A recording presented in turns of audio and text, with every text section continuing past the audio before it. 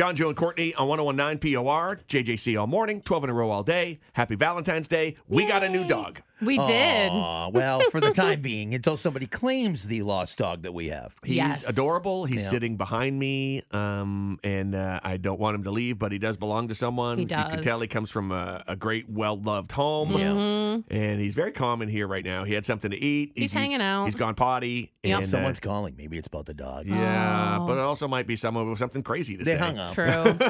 They want to swear on the radio. Hey, if you're missing a dog or know someone who may be on the Saco Scarborough line, brown and white pit bull mix with Maybe a boxer, boxer, maybe, yeah. medium-sized dog, 40 Yeah. pounds maybe. Again, sweetest boy ever. He's wearing so sweet. an American flag style collar. Yes. And the clasp on it is broken, so we think maybe he got away that way. Yeah. Yeah. And if you don't claim him, I'm keeping him. No. Me you and know, Joe are gonna duel. Oh, yeah, I was God. going to say, we're going to have one hell of a pay-per-view fight to the death Yeah. at the Yes. end of this show. Uh-huh. Ooh, fun Valentine's Day. We'll stream it online. Okay.